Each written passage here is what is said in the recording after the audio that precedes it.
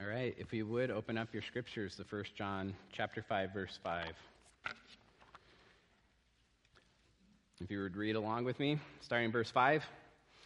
Who is it that overcomes the world except the one who believes that Jesus is the Son of God? This is he who came by water and blood, Jesus Christ, not by the water only, but by the water and the blood. And the Spirit is the one who testifies, because the Spirit is the truth. For there are three that testify, the Spirit and the water and the blood, and these three agree. If we receive the testimony of men, the testimony of God is greater. For this is the testimony of God, that he has borne concerning his Son. Whoever believes in the Son of God has the testimony in himself. Whoever does not believe God has made him a liar, because he has not believed in the testimony that God has borne concerning his Son. And this is the testimony, that God gave us eternal life, and this life is in his Son. Whoever has the Son has life, and whoever does not have the Son of God does not have life. Let's pray. Dear Heavenly Father, God, I just pray that you're with us, Lord, as we go over this important passage, Lord. Help us to realize, Lord, and see the importance of just not having faith, Lord, in anything, but having faith in you. Having faith in your Son, having faith in what your Son has done in his life and his ministry, and also on the cross, Lord. Be with us this morning, Lord, as we go over this passage. In your Son's name, amen. I hope as I was reading that passage, you noticed some words repeated over and over again. One of them being believes or faith. That's the same word in Greek here. Faith over and over and over again, or belief over, or believes over and over and over again. And then that word testimony. Did you hear that word? That word testimony is spoken 9 times in this short passage here. And that's because our passage, I believe, is primarily about our faith, our belief in the testimony of God. Or another way of saying this in a question form, do you believe or have faith in the testimony of God? Or I believe another way of saying this is, do you believe what the Bible says about Jesus Christ? Do you believe what the Bible says about Jesus Christ? Today's passage really is largely about faith. And that was the same as last week's sermon and passage. 1 John, and that's because 1 John 5, verse 1 through 12, I believe, is all connected. It's all one common thought. Didn't Mike do a good job last week explaining faith? I'm blessed to have men on the elder board that know their theology and actually can communicate it well. I would have titled Mike's sermon last week, The Author of True Faith. I don't know what he titled it, but I would have titled it, The Author of True Faith. And that leads to the question, who is the author of your faith? You or God? I mean, most Christians would say faith is my part. Even that question asking, who is the author of your faith, implies, right? And that's because there's passages like John 3:16 that says, for God so loved the world that he gave his only Son, that whoever believes, right, has faith in him should not perish but have eternal life, right? The faith in that passage is clearly the responsibility to have faith is put on the individual. You must believe, you must have faith to have eternal life.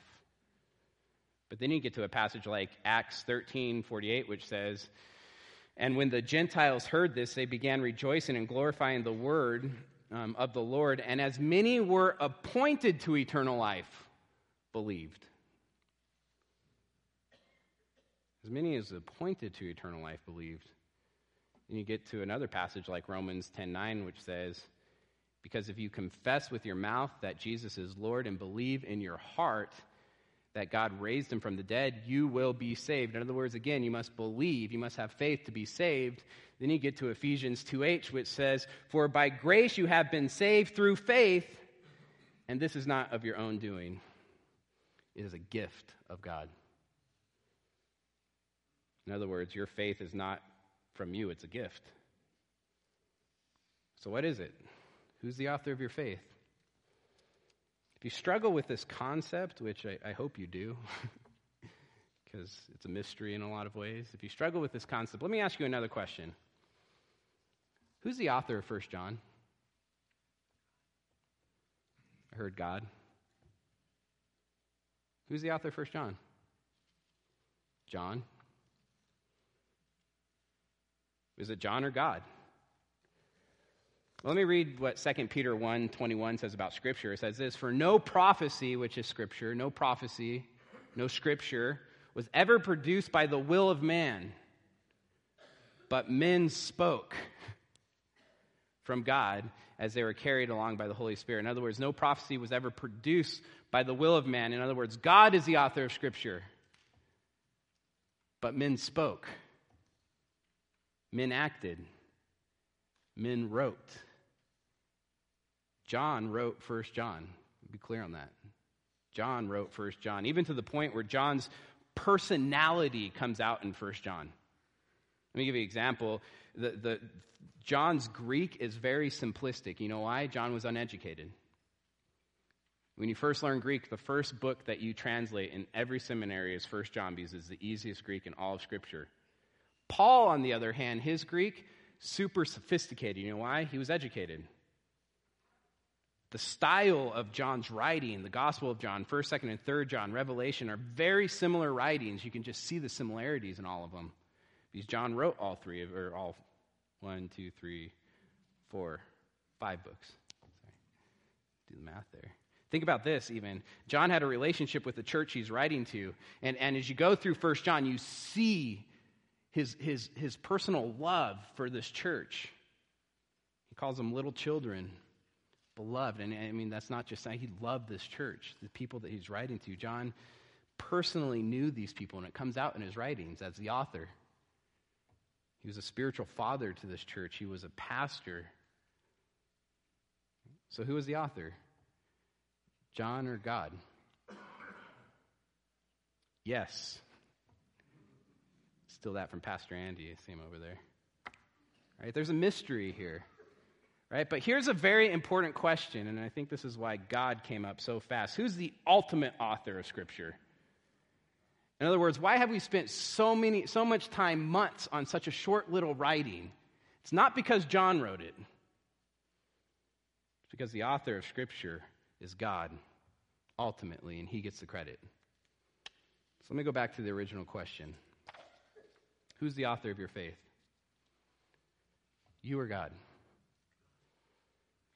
Well, I want to be clear. There's a mystery here, and I'm not claiming to understand this mystery. John 3:16 clearly says, whoever believes, right, there's a responsibility on man to believe. Whoever believes in him should not perish and have eternal life. And then you get to Ephesians 2:8, and it says that faith is not of your own doing, it is a gift of God. So did man believe, or is faith a gift from God? Yes. Faith is both a gift from God and the first active sign, man acting, of the new life. But here's an important question, and this is the point that Mike was making last week. Who gets the credit for your faith? God. I mean, that's why Ephesians 2:8 is there. For by grace you have been saved through faith, and this is not of your own doing. It is a gift of God, not a result of works, so that no one may boast. Paul is saying here, all the credit, all the glory for your salvation, even your faith, goes to God. Although man is responsible to believe and is called to believe and will pay the penalty for not believing, it's a command, it's not a suggestion. Right? Repent and believe. The apostles went out saying that. That's a command. They weren't asking. God is the ultimate author of faith. And that's the point that John starts with in 1 John 5:1. That's why the sermon was preached last week. And that's the foundation, I believe, to this whole entire passage. Look at 1 John 5:1. It says this. Everyone who believes, again, that's the same word as faith. Everyone who has faith, right? Everyone who believes, 1 John 5:1, that Jesus is the Christ has been born of God. Now, the English, the grammar is correct there, but Greek is such a precise language, and the syntax of this sentence is extremely important. Everyone who believes, the believes there, right? It's a participle. It's like a verb, is in present tense. Everyone who believes, continues to believe, who believes in the Son of God, that Jesus is the Christ, right? Everyone who believes. And then it says, has been born of God. The verb there is in the perfect tense, which in Greek, it's a little different than English. In Greek, it's something that has happened in the past that affects the present. So when you put these two tenses together and these words together, John is clearly saying new birth, being born again, everyone that has been born causes faith and belief. Causes faith and belief. We have belief, in other words, we have faith because God has given us a renewed heart. He has rebirthed us. And that caused our faith. And today's passage continues this thought and is largely about faith. Right? Last week I would have titled the sermon, The Author of Your Faith. This week I have 3 points about faith. And the first one is this: true faith that overcomes the world. True faith that overcomes the world. The second point, the object of that true faith. And the third point, the effect of that true faith. So let me start with the first point here, true faith that overcomes the world. Why true faith? I didn't just say faith that overcomes the world. Why did I say true faith? Well, actually, I stole this from one of my favorite authors of all times. It's Francis Schaeffer, who says in his books all the time, true truth. True truth. Why does he say true truth? It's because postmoderns, our culture, has hijacked the word truth. They say truth is relative. Truth can be anything you want it to be. And when Francis Schaeffer is talking about truth, he wanted to be very clear. He's not talking about relative truth. He's talking about true truth. Real truth. Well, I believe postmoderns have also hijacked the word faith, and they say stuff like, in our culture, you hear this, just watch a Disney movie. As long as you believe in something, as long as you have genuine faith in something, it doesn't matter what your faith is in, you're good. That's not biblical faith. That's not true faith. I'm talking about biblical, true, saving faith this morning, so I'm calling it true faith. You know, Pastor Brent saw the same thing just within the church and how people would talk. He used to call it just the faith, not faith. You know, when did you put your faith? When did you put your faith in the faith, he would say, or a faith, the faith. So the first point this morning is true faith overcomes the world. Look at verse 4. Everyone who has been born of God overcomes the world, and this is the victory that has overcome the world, our faith, right? Again, this is the foundation, new birth, right? Being born of God precedes or produces faith, and it's through that faith that we overcome the world. I have a couple questions we should answer as we talk about this. The first one is this: what is the world? What is the world? Well, we've talked about this already in 1 John 2:15, which says, do not love the world or the things in the world. If anyone loves the world, the love of the Father is not in him. We defined the world when we went over this passage as the invisible spiritual system of evil that is under the authority of the evil one. In other words, it's philosophies, teachings, ideas, cultures, attitudes, thoughts, cravings, lusts, desires, activities that are in opposition of the Father, of God. Therefore, being in love with the world is the sin of allowing your appetites, your ambitions, your desires, your conduct to be fashioned by earthly, fleshly, worldly values. So look at 1 John 5:4. It says this: for everyone who has been born of God overcomes the world. Right? Those that are rebirthed, right? They overcome the world. How? Well, verse 4, and this is the victory that has overcome the world, our faith. It's through faith that we overcome the world. So here's my second question.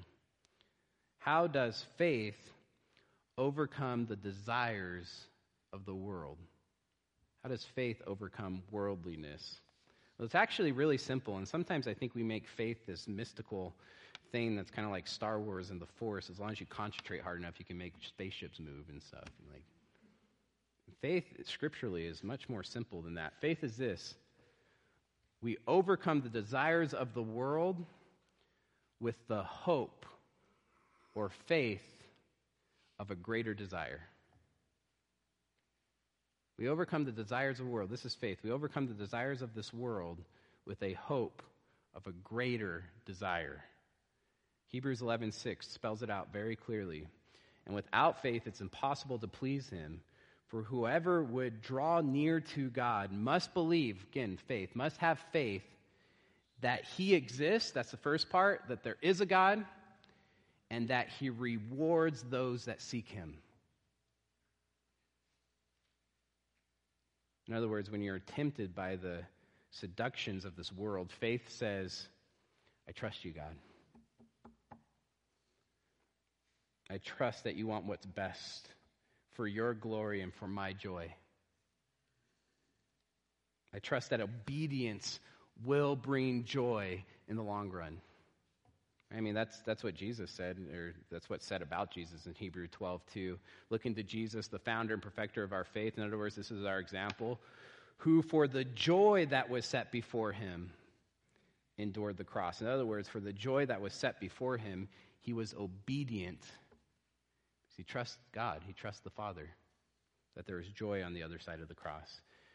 Just a side note, parents, especially parents of teenagers, you need, this is important, you need to be pointing your kids to joy. If you just keep saying, don't sin, or don't do this, or don't get in this relationship, or don't fill in the blank, and you don't say, why not? If you don't tell them, well, there's greater joy on the other side, that's why you shouldn't do this, they're just going to ask why and rebel. True faith, and this is biblical, true faith overcomes the temptation of the world by trusting that God's commands are good, right, and will bring joy. It's faith and trust in God. It's faith and trust in the character of God, a God that is good and loving. And what he commands is best and will lead to joy. That's how faith overcomes the world. It's pretty simple. It's not faith in just anything. It's faith in the goodness, love, and wisdom of God. It's faith in the character of who God is. It's faith in the biblical triune God. Look at verse 5. 1 John 5, verse 5. It says this: who is it that overcomes the world except the one who believes in something? Is that what it says?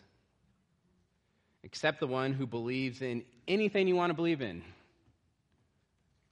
Except the one who believes in themselves and follows their own hearts. No, true faith is exclusive. It's exclusive. The object of your faith is extremely important. This is what it says, 1 John 5:5. Who is it that overcomes the world except the one who believes that Jesus is the Son of God? True saving faith is faith in the biblical God. It's faith in the biblical Jesus, that Jesus is the Son of God. Listen, our culture says as long as you have faith in something and your faith is genuine, right? Coexist bumper stickers everywhere, right? Doesn't matter what God, doesn't matter what religion, as long as it's genuine, you're good. The Bible says something completely different. It says true faith is faith in Jesus. And that faith is the faith that overcomes the world. It's not faith, it's not just the genuineness of your faith. It's the object of your faith that brings salvation. And that leads to our second point this morning. The object of true faith. Look at verse 6. It says this: this is he. Right? John is going to explain who Jesus is, and you can't see this, but in Greek there's this emphatic positioning that's done with the word this. This is he. It could be like, this is he, exclamation point, exclamation point, exclamation point.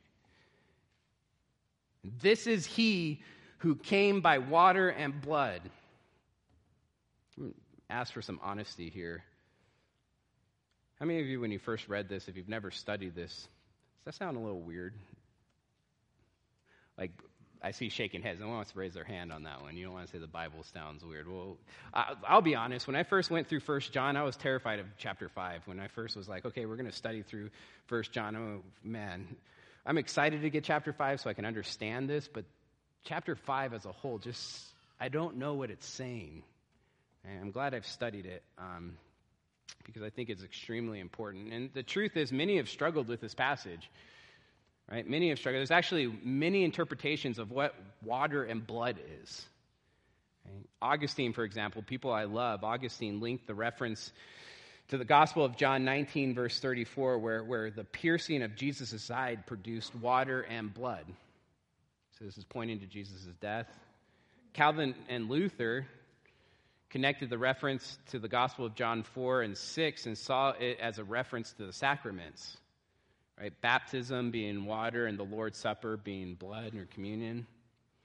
Others related it to the Old Testament where being purified, that's the water. Water is being purified, and the blood is the sacrificial system of the Old Testament pointing to Christ. Some even point to Jesus' birth, water, and death, blood.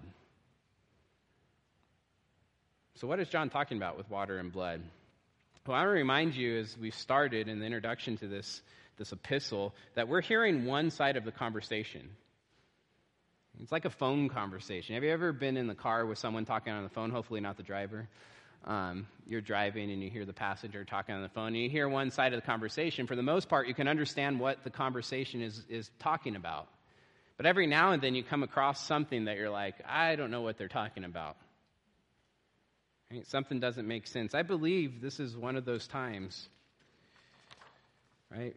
For all we know, the phrase water and blood is referring to something that the church was really familiar with because John was a pastor of this church for a long time. And they're familiar with his teaching. Let me just give you an example of what I'm saying here. Say you're in the car and you hear me talking on the phone. Again, I'm not driving, the other person is. And I'm talking on the phone, you only hear my side of the conversation, and I'm like, oh yeah, In-N-Out was so good yesterday. Most of us know exactly what I'm talking about, and thankfully this is first service. I'll have to use a different example, second service, so we get closer to lunch. But imagine if you were from like the East Coast and you've never heard of In-N-Out before. And I said, In-N-Out was so good yesterday in one side of the conversation. I mean, can you imagine all the different thoughts? Like, what is he talking about? In-N-Out? Like, what's that? Water and blood probably was referring to something familiar to the church, or maybe something that the false teachers, remember John wrote 1 John because of false teachers kept referring to, and it's a phrase that they were using, the water and the blood, the water and the blood. So I think it's important to remember why John wrote 1 John. Again, he wrote it because of heretical teaching, and these heretical teaching and teachers split the church. There was a large portion of the church that left and followed the heretical teachers. And we've talked about this. These teachers were some kind of pre-Gnostics, right? Early Gnostic teaching. We see that in 1 John. They believed that the physical universe, this is a very Greek thing, the physical universe was evil, and that the good was spiritual. So they would say, this pre-Gnostic teaching, that God's Son, the Son of God, could not be physical because the physical world is evil. When you study the Gnostic heresy, you see that later Gnostics developed a teaching, and they said that Jesus, right, Jesus was just a normal person. And at Jesus' baptism, the Christ, right, God's anointing, chosen oneness, non-physical spiritual being came upon Jesus the person at his baptism, then left him sometime just before the death. In other words, the Christ didn't die, Jesus died, the person. Okay, with that knowledge, let's read verse 6 because I think it makes sense. This is he who came by water and blood. He who came by water, which I think, and I'm pretty sure is his baptism, and blood is obviously the crucifixion. Look at verse 6. This is he who came by water and blood. Jesus Christ. That's important. Not just Jesus, not just the Christ, but Jesus Christ, right? In verse 1, look what it says. Jesus is the Christ. John's making the point that Jesus and the Christ, those are the same thing. Jesus Christ, not by the water only, but by the water and the blood. John's making the point, in other words, that Jesus Christ, the Christ, wasn't just baptized, he also died on the cross. I think that makes sense of this passage. So let's read verse 6 again with that understanding. This is the one who came by water and blood, Jesus Christ. He did not come by water only, but by water and blood. And the Spirit is the one who testifies, because the Spirit is the truth. There are three that testify, the Spirit and the water and the blood, and these three agree. I want you to pay attention to the order in verse 8. The Spirit is first, right? The Spirit has a primary position in verse 8. The Spirit is the one who testifies, and the Spirit is the one who testifies to the water and the blood, and they all agree, right? How? How does the Spirit testify? Well, at least three ways.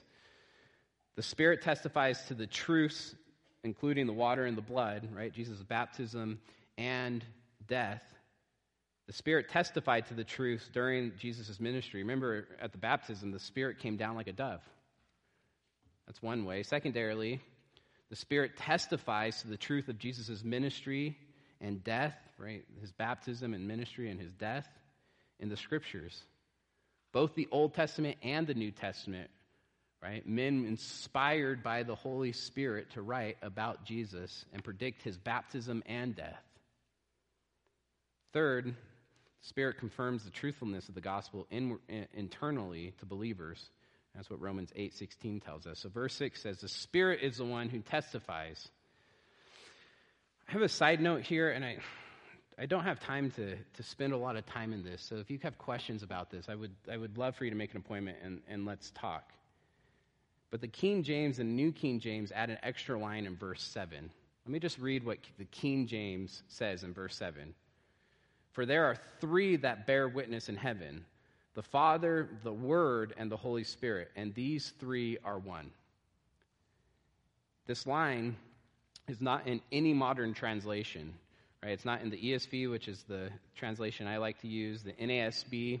It's not in the RSV. It's not the NIV. It's not in the NLT. It's not in the HCSB and the ABCs and so on.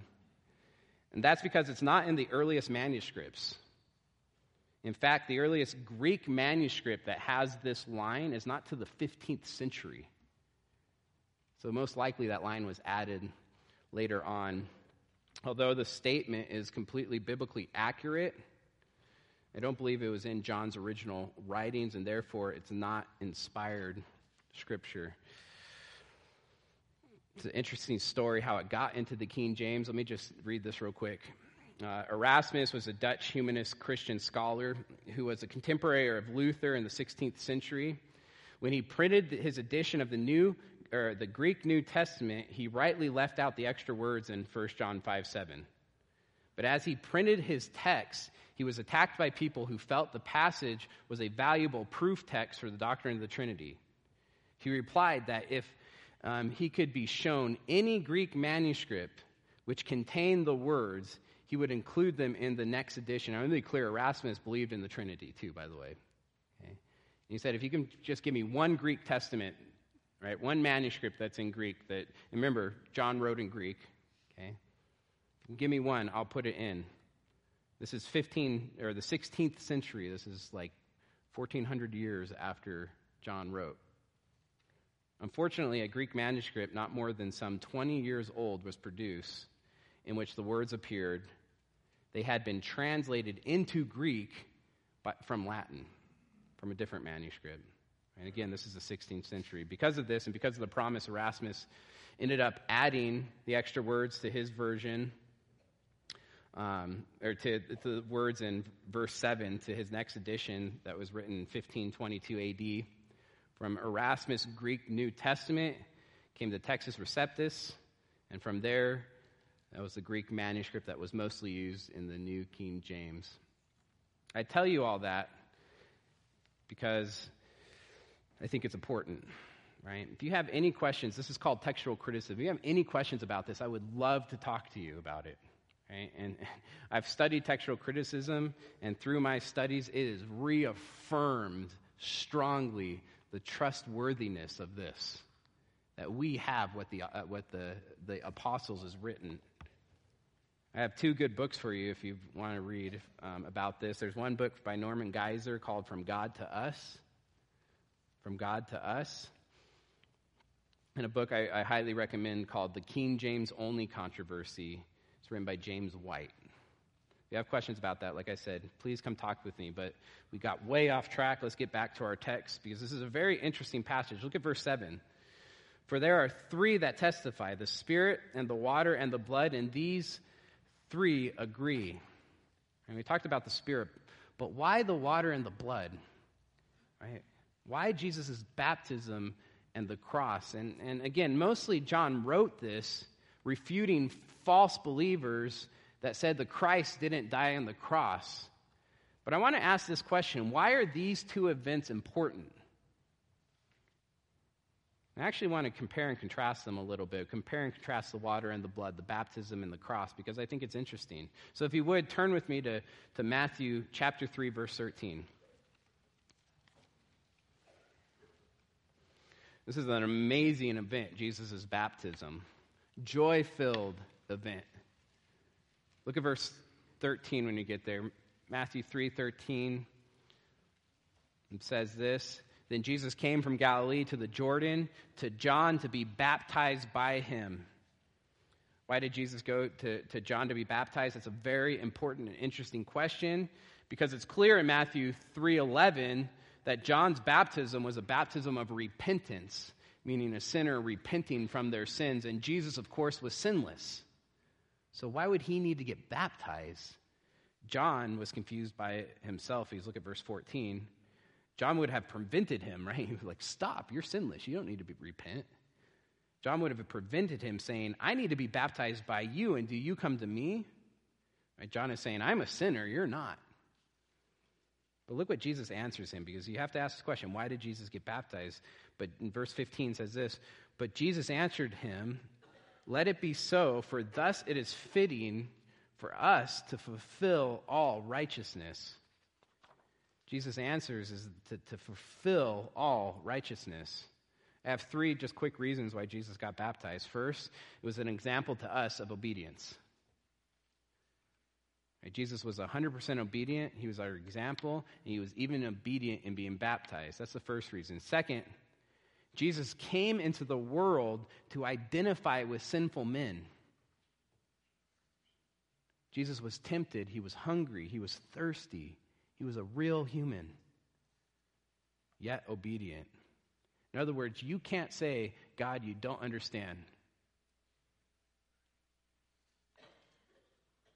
But third, and this is most important, and this is why we're here this morning in this passage, Jesus was 100% obedient and therefore 100% righteous. Jesus said, baptize me, John, for it is fitting for us to fulfill all righteousness. Why was it important that Jesus live a righteous life? We've talked about this, so that his righteousness could be imputed to us, right? Given to us. It's doctrine of double imputation. Look at verse 16, though, because I love this passage. Right, this is an amazing day. I want to could you picture being here? Because there's a bunch of people that witnessed this. I love doing this, just kind of putting my thinking, what would this have been like? Verse 16, and when Jesus was baptized, immediately he went up from the water, and behold, the heavens were opened to him. Okay, I can't imagine what that would be like. I'm assuming bright, right? So bright that you probably couldn't even look. Right? The heavens were open. I don't even know what that means. But can you imagine being there in the sun, right? This is like the desert, and the heavens opening up and just eclipsing the sun because it's so bright. And I saw the Spirit of God descending like a dove, coming to rest on him. Right? There's the testimony of the Spirit. You know, John may have been witness to this. We don't know for sure, but he very well could have been there for this and saw this. Verse 17, and behold, a voice right from heaven said, "This is my beloved Son, with whom I am well pleased." Every time God speaks, it's compared to a trumpet blast or the sound of many waters, like a waterfall, like the grand, or what's the big one? What's it? Niagara Falls. All right, if you've been at the bottom of Yosemite Falls, massive sound, right? Can you imagine this joy-filled, glorious day, the Trinity in full display, the Son being obedient, the Spirit coming down like a dove, the Father saying, "I am well pleased." This Trinity from eternity past, complete harmony, complete love.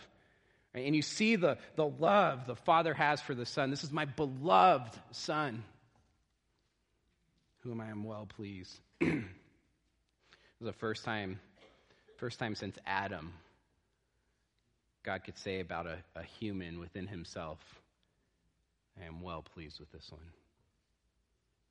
Think of the Old Testament sacrifices, right? All those lambs, thousands, maybe millions, I don't know. Pure, spotless, without blemish, perfect lambs. And we all know that there's no perfect lamb, right? There's no lamb that's perfect. All these animals, all they did, they didn't take away sins. They all just pointed to Jesus. And God looked down from heaven and said, "I am well pleased with him." The true, spotless Lamb of God. What a glorious time, right? Here's my question. What happened? You get to the baptism, right? The water. Heaven's open, this bright light, right? The Holy Spirit coming down. The Father, trumpet as a voice, saying, "Beloved, I am well pleased with him." Then you get to Jesus' death, right? The blood. Sky goes dark. Father turns his back. Jesus screams, my God, why have you forsaken me?" This is what a commentator says about these two events. It's D.A. Carson, a great theologian. He says this: "Only in his death was the perfect relationship between the Father and Son broken. When Jesus identified himself with sinful man and bore man's sin on the cross, Jesus was forsaken by his Father. Instead of the Spirit settling, heavens opening, and the Father blessing, the sky darkened, and the perfect Messiah yelled out, my God, why have you forsaken me?" Instead of being called beloved by his Father, the Son bore the full force of the Father's rejection, wrath, and curse. Not because he ever did anything wrong, but only because he bore our displeasure. When Jesus died on the cross, God treated him as if he lived our life. But here's the good news. For those that have true faith, because of Christ, God now treats us as if we lived Jesus' life. He looks down and says, "That's my beloved Son. That's my beloved daughter, with whom I am well pleased." It's not because of our works, but because of Christ's works, his obedience, and his death on the cross. Therefore, the object of your faith, the doctrines that surround Jesus, the biblical truth and the story, his baptism and death surrounding Jesus, are vitally important. And that's why verse 6 says this: "This is he who came by water and blood." Jesus Christ, not by the water only, but by the water and blood. True faith, right? True faith has Jesus, the biblical Jesus, as the object of its faith. And this leads to my last point, and we'll be quick here. The effect of true faith. If you would, turn back to 1 John chapter 5, verse 9. 1 John chapter 5, verse 9. "If we receive the testimony of men, the testimony of God is greater. John's clearly drawing a line here, right? You can follow men, you can follow these false teachers and their testimony of who Jesus and the Christ is, or you can follow God. You can follow his testimony.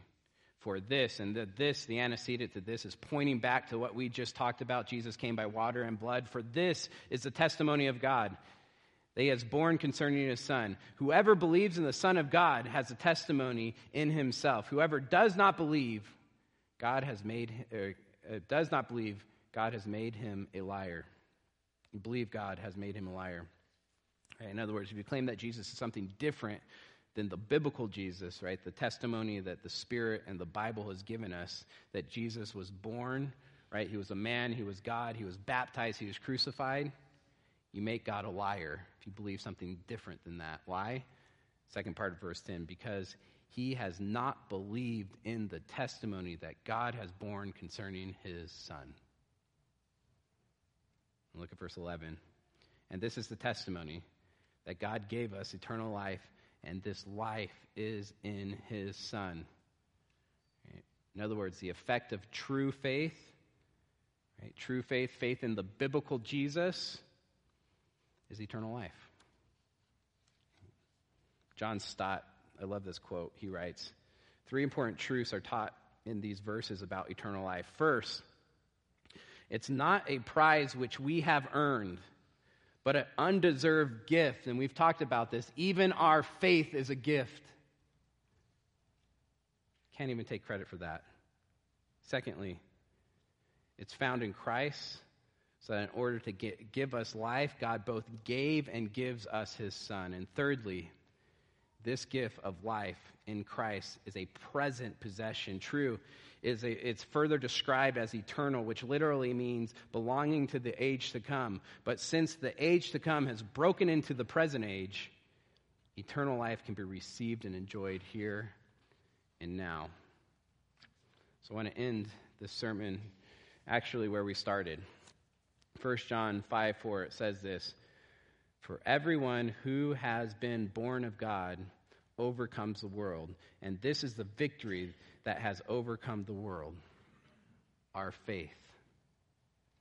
Everyone who has been born of God has overcome the world. How? Well, they're given faith. That's what it says, our faith. But here's the important part. That faith is not just faith in anything. No, look at verse 5. Who is it that overcomes the world except the one who believes? Again, that's faith. Who has faith that Jesus is the Son of God. It's an exclusive faith. It's faith in the biblical Jesus and the biblical Jesus only. The Son of God, the Christ. The man, the God-man that said in the Gospel of John 14:6, "I am the way, the truth, and the life. No one comes to the Father except through me." The object of your faith is extremely, vitally important. And this is why John can say in verse 12, whoever has the Son, in other words, whoever believes, has faith in the Son, has a relationship with the Son. Whoever has the Son has life. Whoever does not have the Son of God does not have life. So where are you this morning? Have you put your faith in the biblical Jesus? Do you have true saving faith that Jesus came, lived the perfect life, died on the cross for our sins, and is offering that to you this morning? If you haven't put your faith in Jesus, I exhort you, and the Bible commands you to repent from your sins and put your faith in him this morning. Let's pray. Dear Heavenly Father, God, as we dig in deeply to the truths, Lord, of what your Son has done for us, Lord, as we dig in deeply to these doctrines, Lord, I know that's a word that so many just don't like, Lord. It's just biblical truths, Lord. I pray that we're amazed how good you are, Lord. And I pray that spurs on our faith, Lord, that your goodness, your wisdom, Lord, and your love, that we trust in those things so that we have faith in those things, so that we know when you command us to do things, Lord, that we don't understand, we have faith that they are for your glory and for our joy. That on the other end of obedience, no matter how hard that obedience may be, even Jesus is our example, the obedience of dying on a cross, that we have faith. There's a joy on the other side of obedience, Lord. Help us to be a church and a people that has faith in that, has faith in you, Lord, that lives for joy in your glory, Lord. And those two things go together. The more you're glorified, the more joy we have. Help us to glorify you, Lord, through our joy. In your Son's name, amen.